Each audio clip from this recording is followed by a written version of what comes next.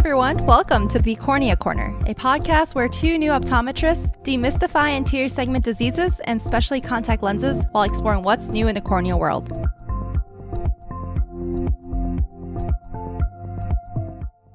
Hiya, we're back with a long-awaited second part of the makeup series. This is Priscilla Chang, and here's my cornea-loving co-host, Shawan Rashid. What's makeup-in? I've actually been wearing less makeup for the past week or so. Good for you.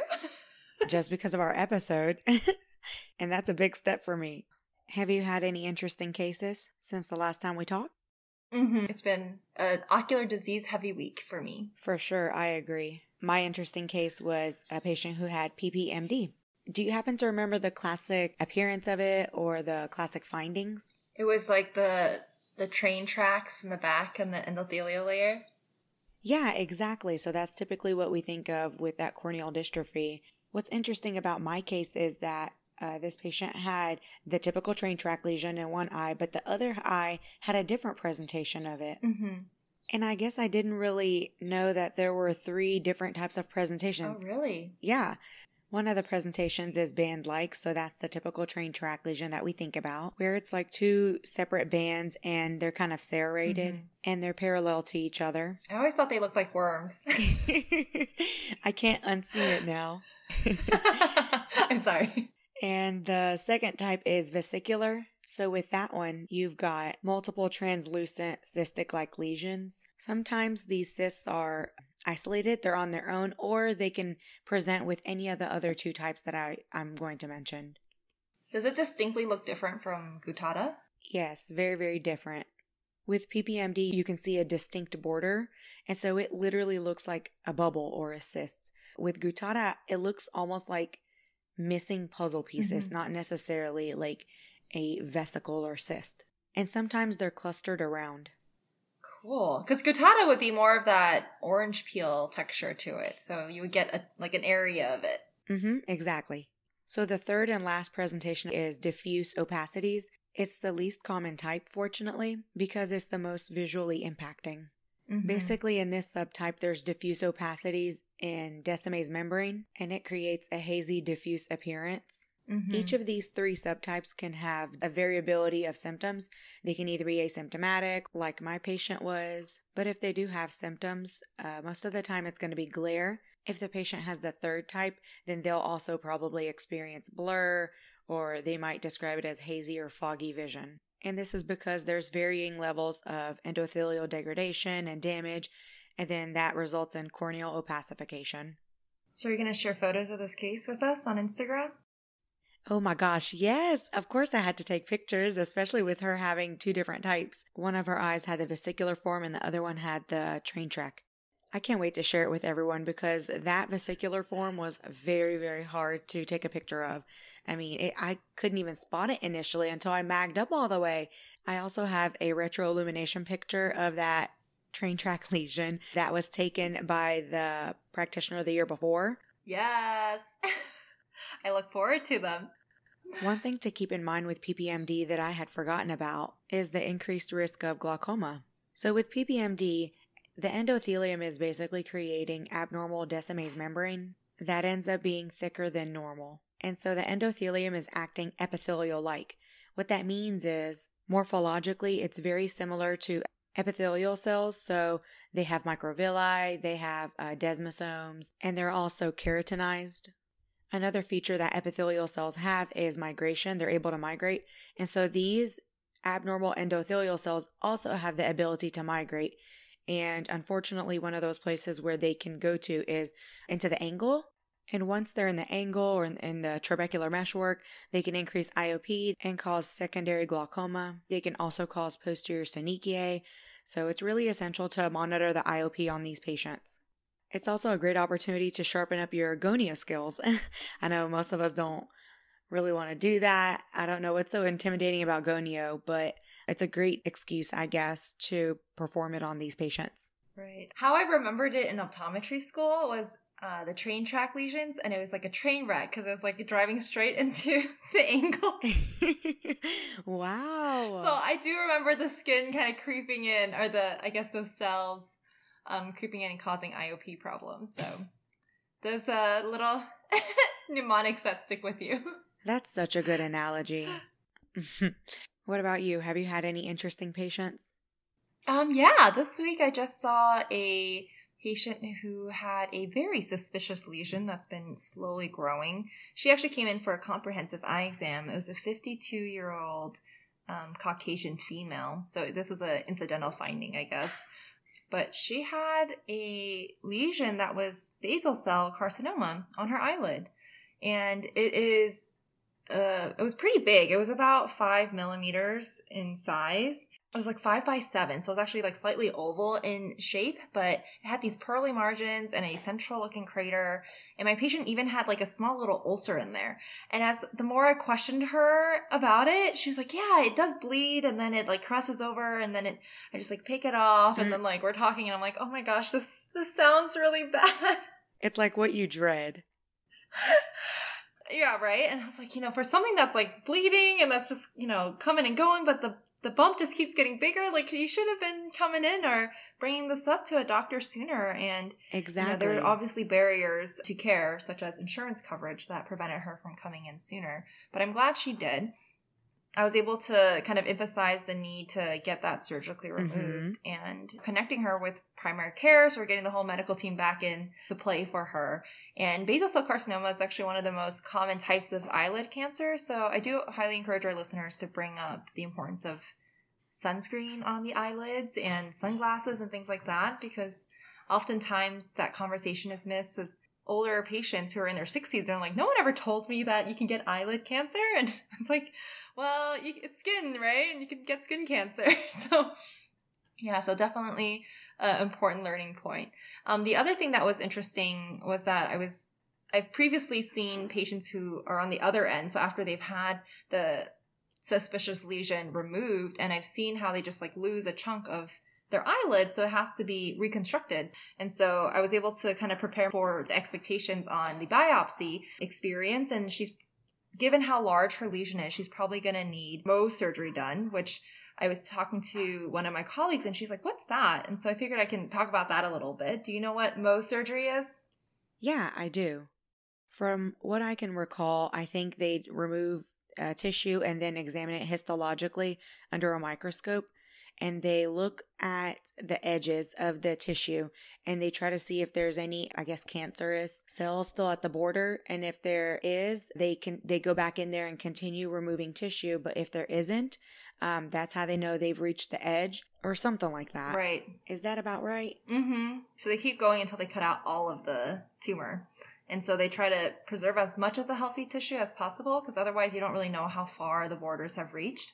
And so I remember for my residency, the oculoplastic specialist told me that in their state, you have to be, like if you're an ophthalmologist, you couldn't do it, but you had to be trained as an oculoplastic surgeon, or the plastics surgeon would do it. And then they would send the case over to get it reconstructed. So it was like, it was really interesting to kind of see it on the other end, because the patients always, they're not aware of maybe how large the lesion was or how much it has started to affect. And if it started growing larger and invading the ocular structures, and you have to worry about reconstructing not just the eyelids, the lacrimal system, and whether or not they can still close their eyelid and things like that. Wow. So I never would have thought it would be that extensive. Right. So that was the interesting case of the week. Oh, wow. This is your first cancer diagnosing case. Yes, my first one. Did she have any risk factors? She did. She's like, I don't use sunscreen, don't use sunglasses, and especially when she was younger, she was always outside. The more we talked about it, she revealed that her mother also had skin cancer, so she has that, I guess, family history, and she also is this everyday smoker, so that doesn't help with oxidative damage that's occurring in the body. That makes sense. Okay. For her, what's interesting is it was not directly on her lid. It was kind of like proximal to the glabellar region, and it wasn't exactly on the eyelid. And I remember learning about it more likely to be kind of on the lower eyelid. So yeah, gotta be prepared for the atypical presentations too. Yeah, definitely. Interesting. Interesting indeed. And speaking of interesting, I know last episode we talked about tubing mascaras. Have you had a chance to try it? Because I know we after I told you about it, you're like, I gotta go try this. What has been your experience with that? Yeah, I definitely went and got it. And everything that we talked about was true. So Oh, it doesn't really? bleed. I was so impressed with it, actually. I mean, I'm talking about like gym days or like 10, 12-hour days. Oh, actually, I remember taking pictures. I took pictures before the gym, and I even took pictures of my eyes after the gym just to see how much fallout or pigment there would be after my workout. And I didn't see any. No panda eyes? No panda or raccoon eyes. Now, I will say I've used it a couple more times on like really long days in clinic, and I noticed sometimes there's like a little bit of fallout, but not necessarily pigment, but just like a strand of the mascara on my lower adnexa. But I was still overall very happy with it. It was very easy to remove. I even took a picture of the tubules that kind of just glided off on my cotton pad. And I was like, if we're going to do a second part and talk about this, now I already bought it, I might as well document everything. Oh yeah, and then the one thing I did notice with tubing mascara was my lashes weren't as, I guess, thick and full compared to pigment-based mascaras. So that was just something I noticed. Maybe I was applying it wrong. I don't know. Are you able to build on top of those polymers? I tried. Maybe someone else can do a better job with it. Did you have the chance to try any? I see. Well, that's good to know. We have personal experience here. I did try it. I don't usually wear mascara though, so I can't attest to, the volumizing effects of it. But I was impressed with how easily it was to remove it. So I've been actually telling my patients who I see when they see a lot of the clumping mascara, I'm like, maybe you should consider the tubing mascara. And thankfully I can point them to the product that I tried, so I can at least be like, I've tried this one, and this one is the one that I had a really good experience with. And a lot of them are like, I've never heard of this, because they always stick to one mascara that you really like for the volumizing or the lengthening, and then that's the only one you buy for the rest of your life. Exactly. So we're all very committed to our products, or we're all very loyal. Well, I'm glad we both tried it. I've actually been recommending it to several of my patients. Oh, great. I know the other topic we talked about was lash lift. Oh, yeah. During this time, actually, one of my friends mentioned she had a kit that she purchased online, so I had that done as well. She did it for me at my place. The process was like 30 or 40 minutes. Man, some of the chemicals burned. The glue or whatever else was used, it burned quite a bit. And all I could think about was, thank God I got LASIK and I'm not wearing any contact lenses. That would have made me so nervous. I mean, the burning and stinging sensation went away after a few seconds, but I would say it happened multiple times. It did look lifted, and it was definitely a more natural look, and I didn't feel the need to really put mascara on for the next few days afterwards. But I did notice the effect just wasn't as long as I expected. I don't know what I was expecting, but it was more than 3 or 4 days. And of course, I'm sure the outcome would have been better if maybe a professional was doing it. Mm-hmm. All that pain for 3 days of lash lifting, I would be unimpressed too. Exactly. I would have been even more unimpressed if I had to sit there and pay. I think it's pretty expensive. I want to say it's like $70 or so to get them lifted like that, and for it to only last a few days. Not cheap. No, not at all. But yeah, let's go into brows next. We're gonna proceed with our our content. Yeah. So we talked about all these different types of makeups, but how are we going to remove them all? So aside from just using water and a cotton pad or tissue for the tubing mascara, there's some other things that we can talk about. So one thing that I really like to recommend to patients is lid wipes. There are 3 big ones on the market: OcuSoft, Systane, and Optase. All 3 of them are pre-moistened lid wipes that are meant to be used as part of like a daily lid hygiene. When it comes to OcuSoft, I didn't realize how diverse they are until I looked into this for the episode. They have several eyelid cleanser products available, and they're really known for their pre-moistened towelettes and lid scrubs with foaming cleansers and pads as well to remove debris and makeup off the eyelids. You can either do the pre-moistened wipes, or they can also choose to do the scrub kits with a foaming cleanser. So patients who use heavy makeup or like waterproof makeup, they may need the OcuSoft Plus. That one just has extra strength to remove even more protein and debris off lashes and around the eyes themselves. So other unique products that OcuSoft have that I thought was interesting was they have Demodex pre-moistened wipes. We talked about Demodex earlier, and this sounds like a really, really good option. It's so much better than having to worry about how much tea tree oil do we dilute. Oh, please don't do this. Please don't go look for tea tree oil. It's too strong. Exactly. This would be a great alternative for patients who wear makeup and they have Demodex. It contains a moisturizer and preservative blend that offers antibacterial properties. Aside from the Demodex pre-moistened wipe, they also have allergy lid wipes. Oh my And gosh, so- yes. Mm-hmm. They're so great for women who wear makeup and have ocular allergies because the lashes are a Yeah. great place for allergens to hang out. So for those patients, being able to mention a product is really, really helpful because I feel like OcuSoft has such a Mhm. large portfolio, but a lot of people who are not in eye care don't know what that is. So we gotta promote some of the stuff. Exactly. And so whenever patients come in, maybe during spring or fall, and they have allergies and they wear makeup, this would be a really good lid wipe. Mm-hmm. Usually these come in individual packages, so they're great for traveling or like taking them to work or whatever it may be. They even have a baby OcuSoft version that's more gentle for the skin. Mm-hmm. Oh my god, the packaging is so cute for that. Oh, it is. So OcuSoft also has a hypochlor solution, and it also comes in a gel formulation. If you don't remember, hypochlorous acid is typically used as a disinfectant in many different fields. It's in a much lower concentration when we use it for our eyes, but pure hypochloric acid is a natural antimicrobial agent, and it's actually non-toxic to the ocular surface. I usually recommend these to patients who have maybe blepharitis or they have recurrent hordeola or even MGD. Right. Well, I've been recommending Avenova. There's so many hypochlorous solutions on the market right now, I feel like. So we could probably deep dive into that in another episode. I think all of these eye-specific lid wipes are very, very helpful. Good recommendations. I guess we didn't really go into Optase, but that one is part of the 3-step regimen we talked about in our 2020 in review. So go back and listen to that if you don't know what that is. But I really love the Sustain lid wipes.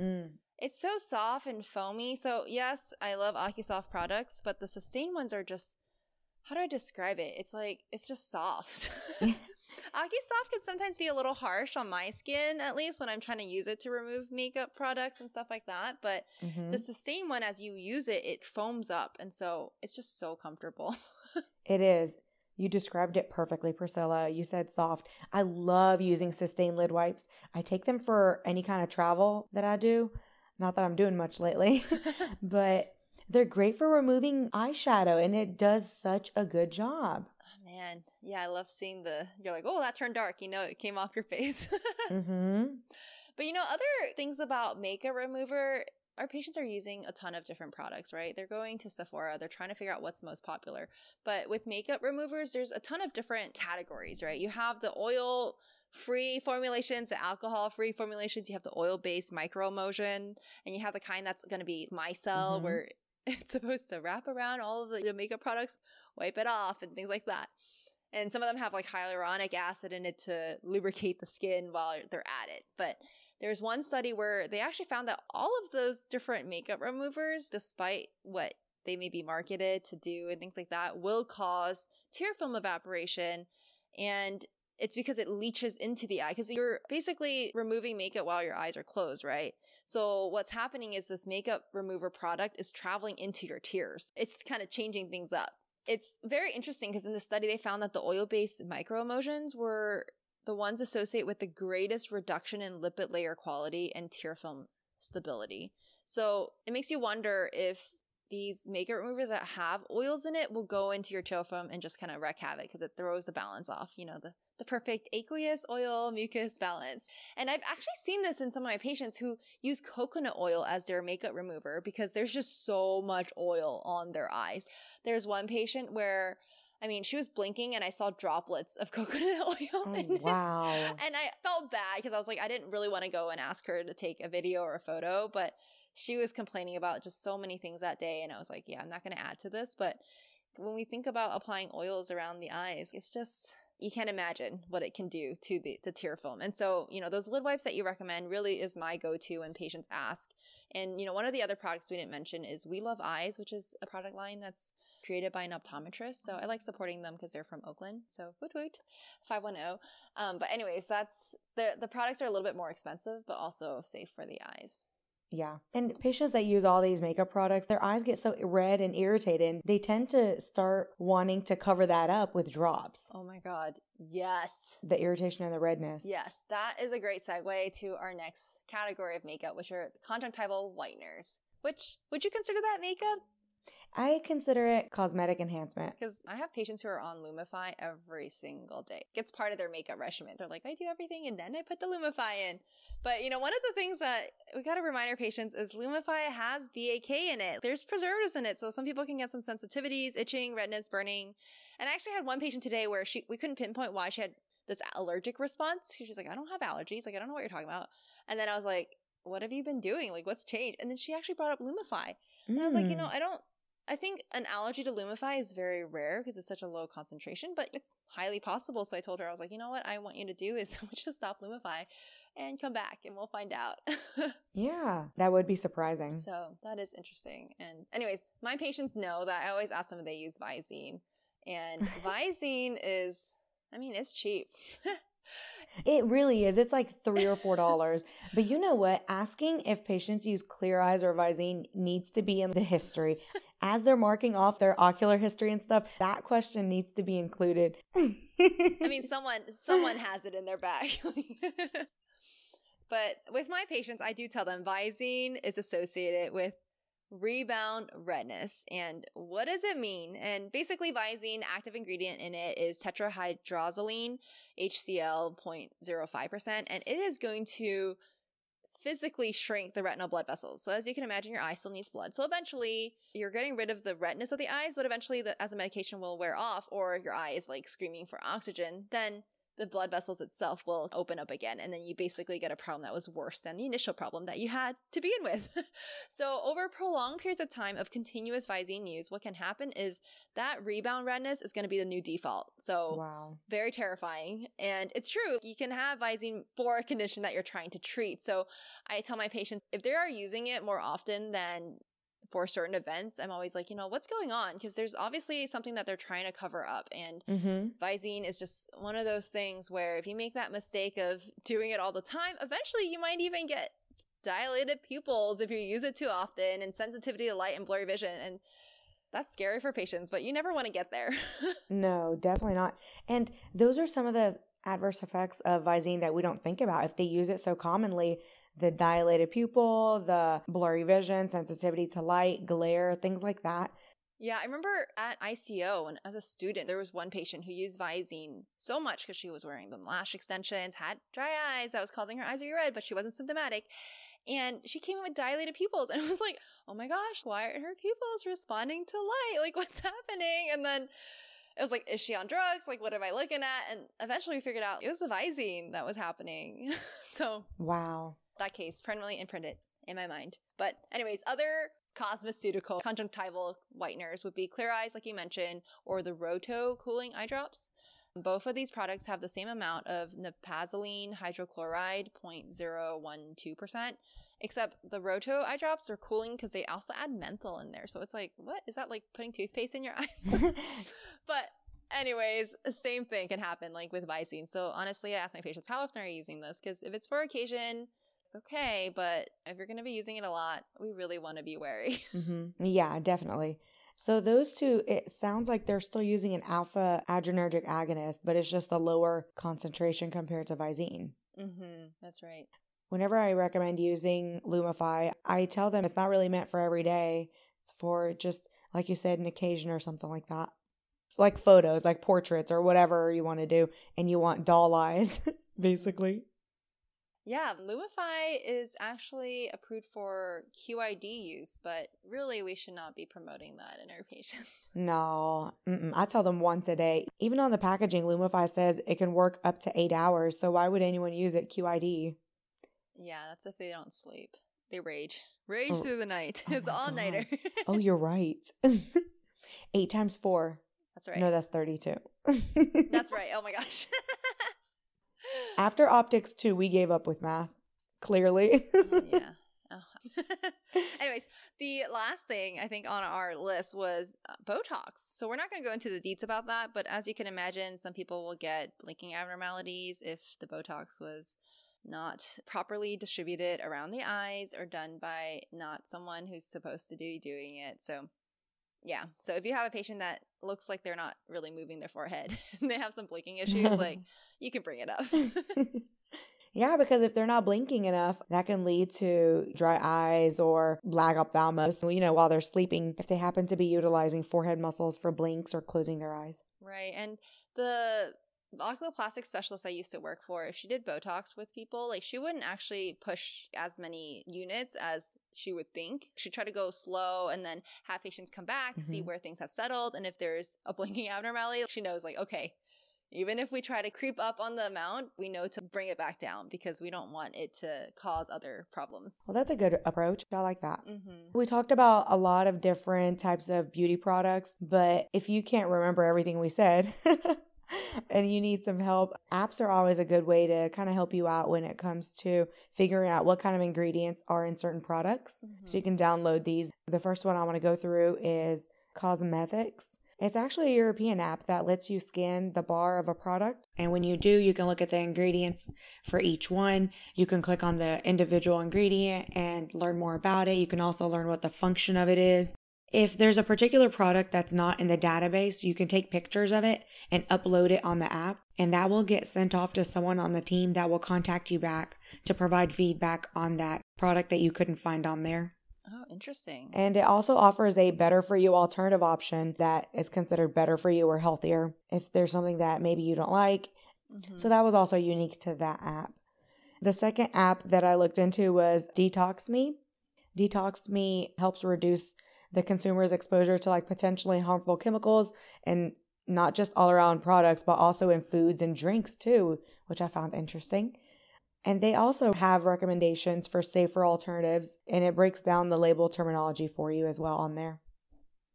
That's fascinating. Those are some good things. Another one that I use as a resource actually for this episode is the Environmental Working Group's Skin Deep database. So Skin Deep is actually a brand itself, and their scientists created a database where they looked at and created profiles for different cosmetics, personal care products, and their staff scientists went down on these products. Like they compare them and they break down the ingredient list and they compare it to 60 toxicity and regulatory databases. Like it's very impressive if you look at this list. And it seems like the nonprofit arm of them is not profiting off of this. You get a lot of really good information.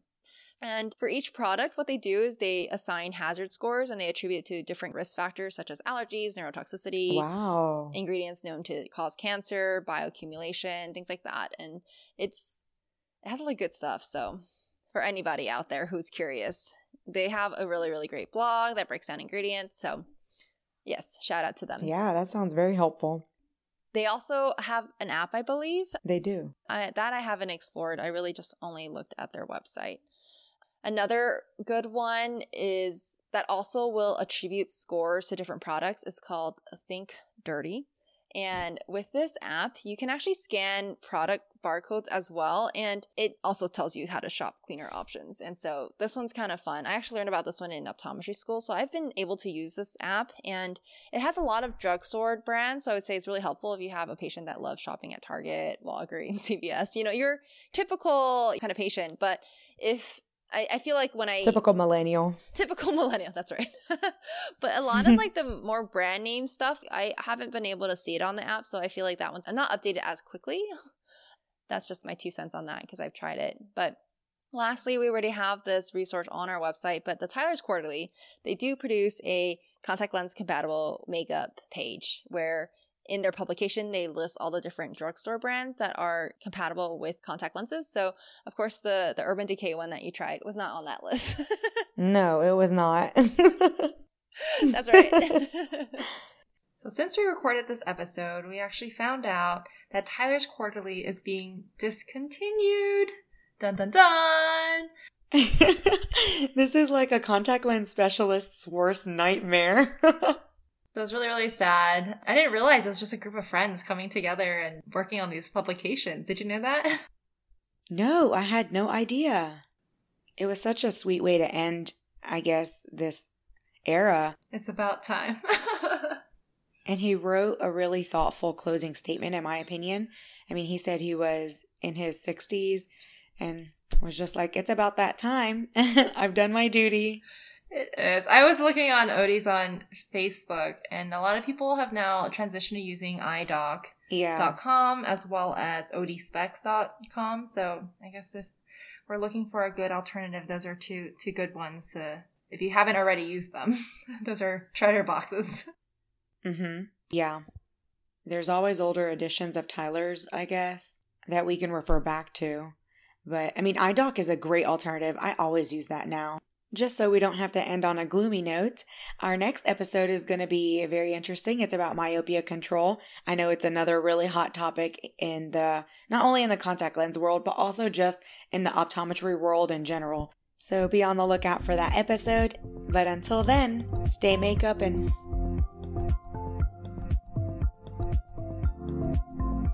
Thank you for listening to the Cornea Corner podcast. Visit our website, thecorneacorner.com, and our Instagram page, @thecorneacorner, for additional resources, including photos of any of the cases that were discussed.